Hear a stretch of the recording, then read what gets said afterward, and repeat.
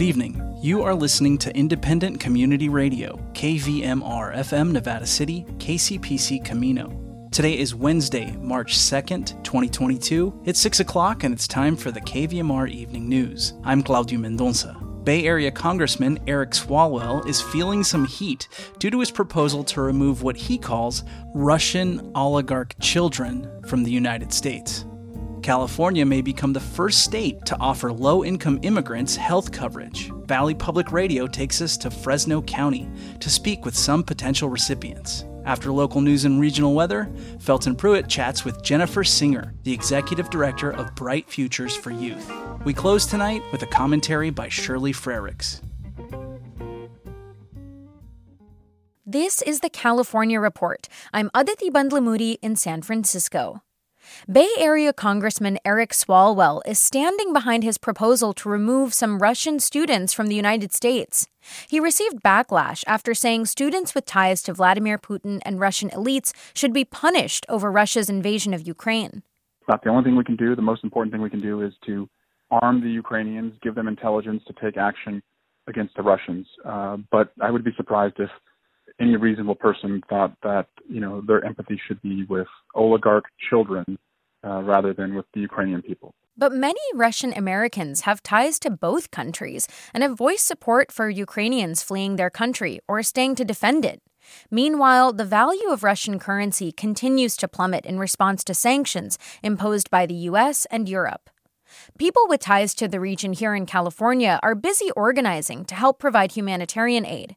The California Report's Keith Mizuguchi spoke with one Sacramento resident who's even using his business in Ukraine to help. Ben Navratsky is a realtor in Sacramento and has been watching the situation unfold in his native Ukraine, wondering about the safety of his friends, family, and loved ones. He says most of the people he knows in the western part of Ukraine have stayed to fight for their country, and he makes sure to check in with them daily.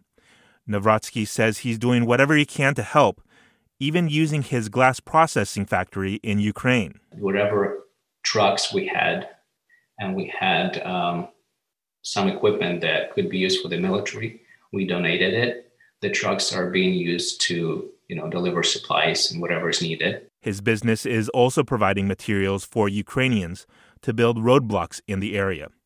Here in California, Navratsky is working with the Spring of Life Church in Sacramento to help raise funds for the immediate emergency and also to provide food and shelter for refugees and medical services for Ukrainian civilians who are injured in the fighting with Russia. He says he's proud of Ukrainians who are standing up to the attacks from Russia and the unity the country is showing. But he knows there may be darker days ahead.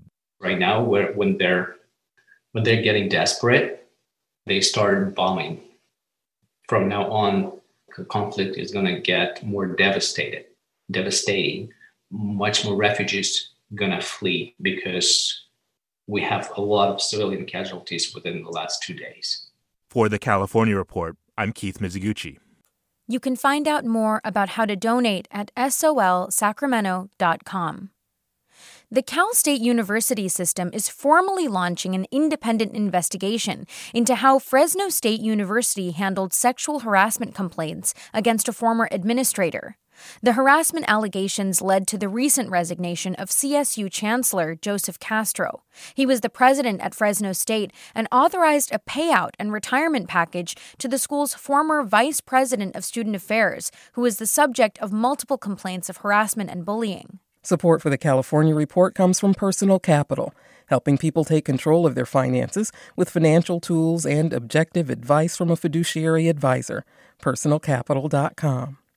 Paint Care, now with 800 drop-off sites in California where households and businesses can recycle their leftover paint. More at paintcare.org. And Eric and Wendy Schmidt, whose philanthropy harnesses the power of people and science to create innovative solutions for a healthy environment, just societies, and opportunities for human achievement. California could become the first state in the country to expand health coverage to all low-income immigrants. Right now, most undocumented adults still aren't eligible for Medi-Cal coverage, and that's forcing some families to make life and death decisions. Valley Public Radio's Madi Bolaños spoke to one of those families in Fresno County. Maria Guadalupe Toledo Mejia is rounding a ball of masa in her hands. She's making baleadas for her husband Sergio. They moved their family here to Fresno County 3 years ago from Honduras. Sergio says they work in the fields. Principalmente en la uva, pero pues primarily picking grapes, he says, but also wherever they'd send them, wherever there's work. But recently they stopped working. In late December, 42-year-old Sergio rushed to the hospital. He couldn't breathe. Doctors did a series of tests and told him he had to have open heart surgery as soon as possible. But Sergio said no. He's undocumented and uninsured. He told the doctor he had no money for surgery. He told them to send him home. He'd rather die in his house. Lawmakers say Sergio's experience is a prime example of why the state needs to expand Medi-Cal to all Californians, regardless of immigration status. Assemblymember Joaquin Arambula was an emergency room doctor before he took office. Many people in our immigrant communities are fearful of seeking out health care if they do not have coverage. And when they put off care, their conditions get worse and worse. They end up in the ER when disease is harder to treat and where care is the most expensive. And it's costing you, the taxpayer, a fortune. Governor Gavin Newsom says expanding Medi-Cal coverage will save money in the long run. If you care not just about values and principles of morality, but if your only values and principles are advanced through economics, then that alone should be an argument in favor of universal health care. The campaign to expand Medi-Cal to all low-income, undocumented residents started nearly a decade ago. The state began by covering undocumented kids, then young adults, and this year people age 50 and older will be able to sign up. Covering adults aged 27 to 49 would be the last step toward expanding insurance to all Californians. The California Republican Party did not approve of Newsom's overall budget proposal, describing it as woefully short on solutions for the problems plaguing Californians. Back in Fresno County, Lupita washes her hands before cleaning the wounds on Sergio's chest. He ended up going through with the heart surgery, but Lupita says they live in dread, waiting for the medical bill. They're lost, she says. They don't know if or when they are going to be charged for the follow-up appointments. Pero sí me gustaría que los demás lo alcanzaran, porque la verdad sí sería de muchísima ayuda, créanmelo. Doctors say Sergio will be out of work for at least 5 months. He says he hopes the Medi-Cal expansion is approved so that others won't have to go through what he's been through. For the California Report, I'm Madi Bolaños in Fresno. And that's the California Report for Wednesday, March 2nd. We're a production of KQED Public Radio. I'm Aditi Bandlamudi. Thanks for listening. Today in a media Q&A, Dr. Sherilyn Cook, Nevada County's public health officer, addressed the idea that masks aren't effective. Masks were not done away with simply because they don't work. They do work. And one of the things is that, as defined by the CDC, we still have high transmission in our community. It's definitely going the right direction. It's definitely coming down, but COVID is still around, and I think masks still have an important role to play, particularly in settings where individuals don't have a choice per se to not be there. We're not mandating them at schools, but of course at schools you have immune compromised kids, you have kids that have health issues, asthma, et cetera, that put them at higher risk for COVID, and they don't have a choice to say, I'm not going to school. So we still are going to strongly recommend that they be worn. In the same meeting, she went on to address the new so-called stealth Omicron variant, BA2. It is a coronavirus that is about 12.8% in our immediate region. It has not been identified in Nevada County yet, but it has been identified in neighboring counties. So it's definitely in the area. We suspect at some point that it will reach Nevada County. It appears to be more transmissible than Omicron 1, BA1. And there might be a slight immunity benefit, but the court is still out as to whether or not if you've had Omicron type 1 if it's going to give you a significant amount of protection against BA2. It definitely is more contagious than BA1, Omicron type 1, but it doesn't seem to cause more severe disease. But again, just as Omicron didn't cause more severe disease than Delta, but it was so much more infectious that it spread everywhere. And that is the concern about the BA2 variant. So we're sort of having to have a wait and see right now with how it's going to go. But, you know, it's in our area. It has taken over countries like Denmark. It's on the increase in United Kingdom. And it's about, you know, like I said, 12.8% in our region. So that's definitely something we're keeping our eye on, and we'll be keeping our eye on the numbers and the cases.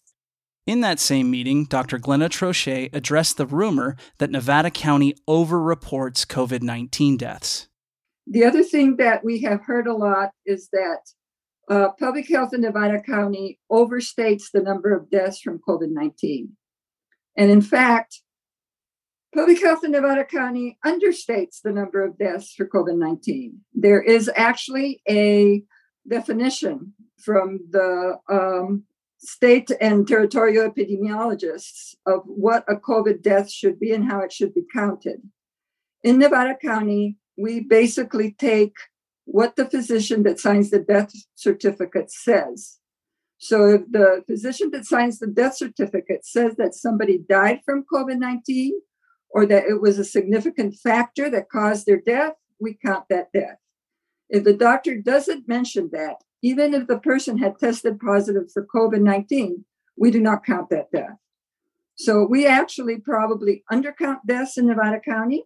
That will be corrected eventually by the state because they will follow the definition of what COVID-19 deaths are. But because we don't want to overstate it, we only report deaths where the death certificate lists it as a cause of death or a significant contributing factor. Moving now to a brief look at regional weather. In Grass Valley and Nevada City, tonight partly cloudy with a low around 45. Tomorrow, a 10% chance of showers after 4 p.m., then increasing clouds with a high near 63. In Truckee and Lake Tahoe, tonight increasing clouds with a low around 29 degrees, tomorrow cloudy with a high near 52.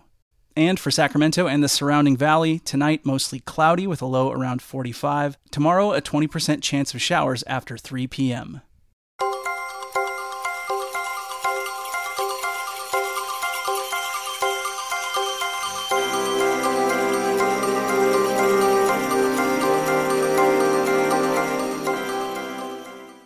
Up next, Felton Pruitt talks with Jennifer Singer, the Executive Director of Bright Futures for Youth. We're talking with Jennifer Singer. She's the Executive Director of Bright Futures for Youth. Thanks for speaking with us, Jennifer. Thanks for having me. So let's start by explaining exactly what Bright Futures for Youth is and the organizations it grew out of. Absolutely. So the Friendship Club has been in our community since 1995, and our original mission was to work with girls at risk in our community, aged 11 to 18. I was a co-founder of that program back in 1995. And in 2005, NEO was born. And NEO was born out of a grant. And Lynn Scrickard and Hallie Ellis Edwards were, young people in our community. They saw the need for more positive after-school activities in their community, and really started events for youth around town, musical events. And then ultimately in 2005, which had become their goal, they opened the first ever youth center. So they ran that for approximately 10 years or so. And then in the early days of the pandemic, we started talking. It seemed that both organizations had really seen an increased need for services of youth in our community. We had similar values while we had different models. And really at the end of the day, we wanted the same for youth in our community. We wanted them to feel supported, connected, empowered, engaged. And so we started talking about what coming together would look like. In the meantime, the Friendship Club had launched a pilot program for youth experiencing homelessness. And that is a growing challenge in our community, something that we're really focused on supporting. And so between all three of those missions and taking different models and different approach to supporting youth aged 11 to 25 in our community, it just made sense that coming together would make us stronger, would make us more cohesive, more efficient, and that we could really accomplish more together. So we set off to come together in early 2020. We took advantage of some quiet time through the early days of the pandemic when we really had to shut down a lot of our activities, and formed a group of board and staff and community members to talk about what coming together would really look like. And that's how we ended up with Bright Futures for Youth, I assume. And that's how we are here. So in late 2020, we officially rebranded and became Bright Futures for Youth. So it's basically 2 or almost 2.5, 3 clubs merged into one now. Correct. So we have now, our structure is that I'm the executive director. Each program has its own model and activities and directors, but there's more fluidity, and that's something that we're looking at, fluidity across programs. So some students may participate only in NEO programs or only in Friendship Club programs or only in the SAFE program, and some students will actually participate in all three depending on their needs and desire to connect. Is there one central location to get in touch with you folks? Is it just go to Bright Futures for Youth, or are there still these 3 different subgroups? No, we still are. We are one website, for example, if you'd like to go learn more about all of our offerings. So that's at bffyouth.org. And there's an opportunity to learn more deeply about each program, what the volunteer opportunities are in our organization, what our goals are, and what our future plans are. Currently, we are in one location over on Lytton Drive, just past the Briar Patch. Friendship Club has been there since late 2018. And so that is where we have our executive offices. That's where the Friendship Club meets. We have a commercial kitchen there, which is a very busy place because we're cooking meals for about 100, 150 youth per week. And then our next step is to renovate the old Silver Springs High School site, which is just past the fairgrounds, and that will become the home of the NEO Youth Center as well as our SAFE program. Is there a phone number folks could reach out to you with? Absolutely. We'd love to hear from you, 530-265-4311. We love giving tours. We love having people come in to learn more about what we're up to, see if there's ways for you to be involved and contribute. I'm trying to remember, the website was bffyouth.org?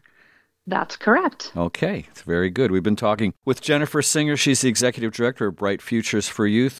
Keep up the great work in our community. Thanks so much. I appreciate the opportunity. We close tonight with a commentary by Shirley Frericks. Good news for those of us who care about recycling and want to do it right.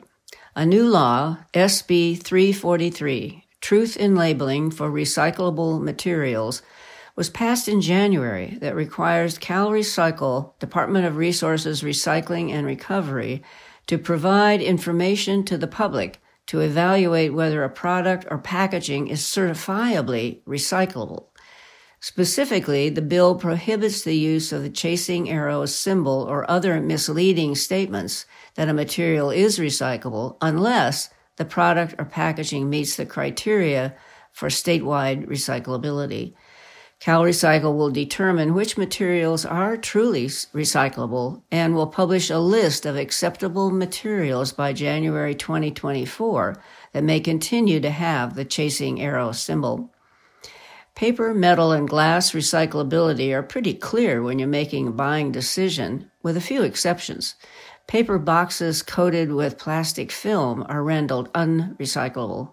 Glass bottles encased with plastic are not recyclable. However, figuring out the plastic packaging is a bit more confusing. There are 7 kinds of plastic, and at the moment only 1s and 2s, which are usually water and drink bottles, can be reliably recycled and sold to be reprocessed for another use, which is the name of the game for the hauler. They need to recoup expenses. But then there are the 3 through 7 containers, each made of a different polymer, which are usually not recyclable because there are few facilities that can reprocess them at the moment. The good news is that new reprocessing methods are being invented. Some packaging may say it's compostable, The truth is that most of them are only compostable under very high heat at a special facility.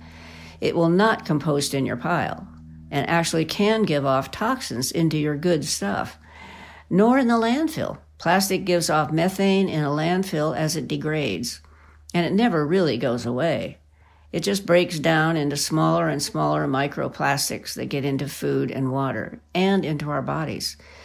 Good news, there are some new materials that are plant-based and will compost in your pile, but you need to ask to make sure. Many thanks to Nevada City Farmers Market for finding them to offer. And there are even now truly compostable doggy doo-doo bags. Back to truth in labeling. Unfortunately, there's a lot of greenwashing going on to dupe the public into thinking they are doing a good thing to buy that product. But can it really be sold and reprocessed into a new product? That's the bottom line of recycling. The new certifications will make that clear. But still, in order to sell it, the material must be clean. No food or drink left in it or on it. Food or drink are considered contamination. A banana peel thoughtlessly flipped into the recycle bin could make the whole bin unreprocessable. Trash or green waste in a recycle bin makes it all unrecyclable. Recyclables in a plastic bag negates your effort. Facility sorters cannot deal with a plastic bag. So off it goes to landfill. Help is on the way, and in the meantime, please make it a habit to see what it says on the package and avoid what is unrecyclable. There are usually recyclable alternatives. You can buy bulk, reuse, refill. Refill is a very cool thing because you don't need to buy another plastic jug. You just keep taking it off to the Gaia store and refill it. And vow not to take another plastic bag. They go straight to the landfill. Unless you take them to Safeway and Save Mart boxes where they will go to reprocessing. Thank you for paying attention to the Recycle Right guidelines from Waste Management, which are further detailed on the Nevada County Climate Action Now Waste Not webpage under recycling. And for the good of our earth and all that lives upon it, thank you for thinking before you toss that banana peel. The views and opinions expressed on this program are those of the speaker only and not necessarily those of KVMR, its staff, management, board, or contributors.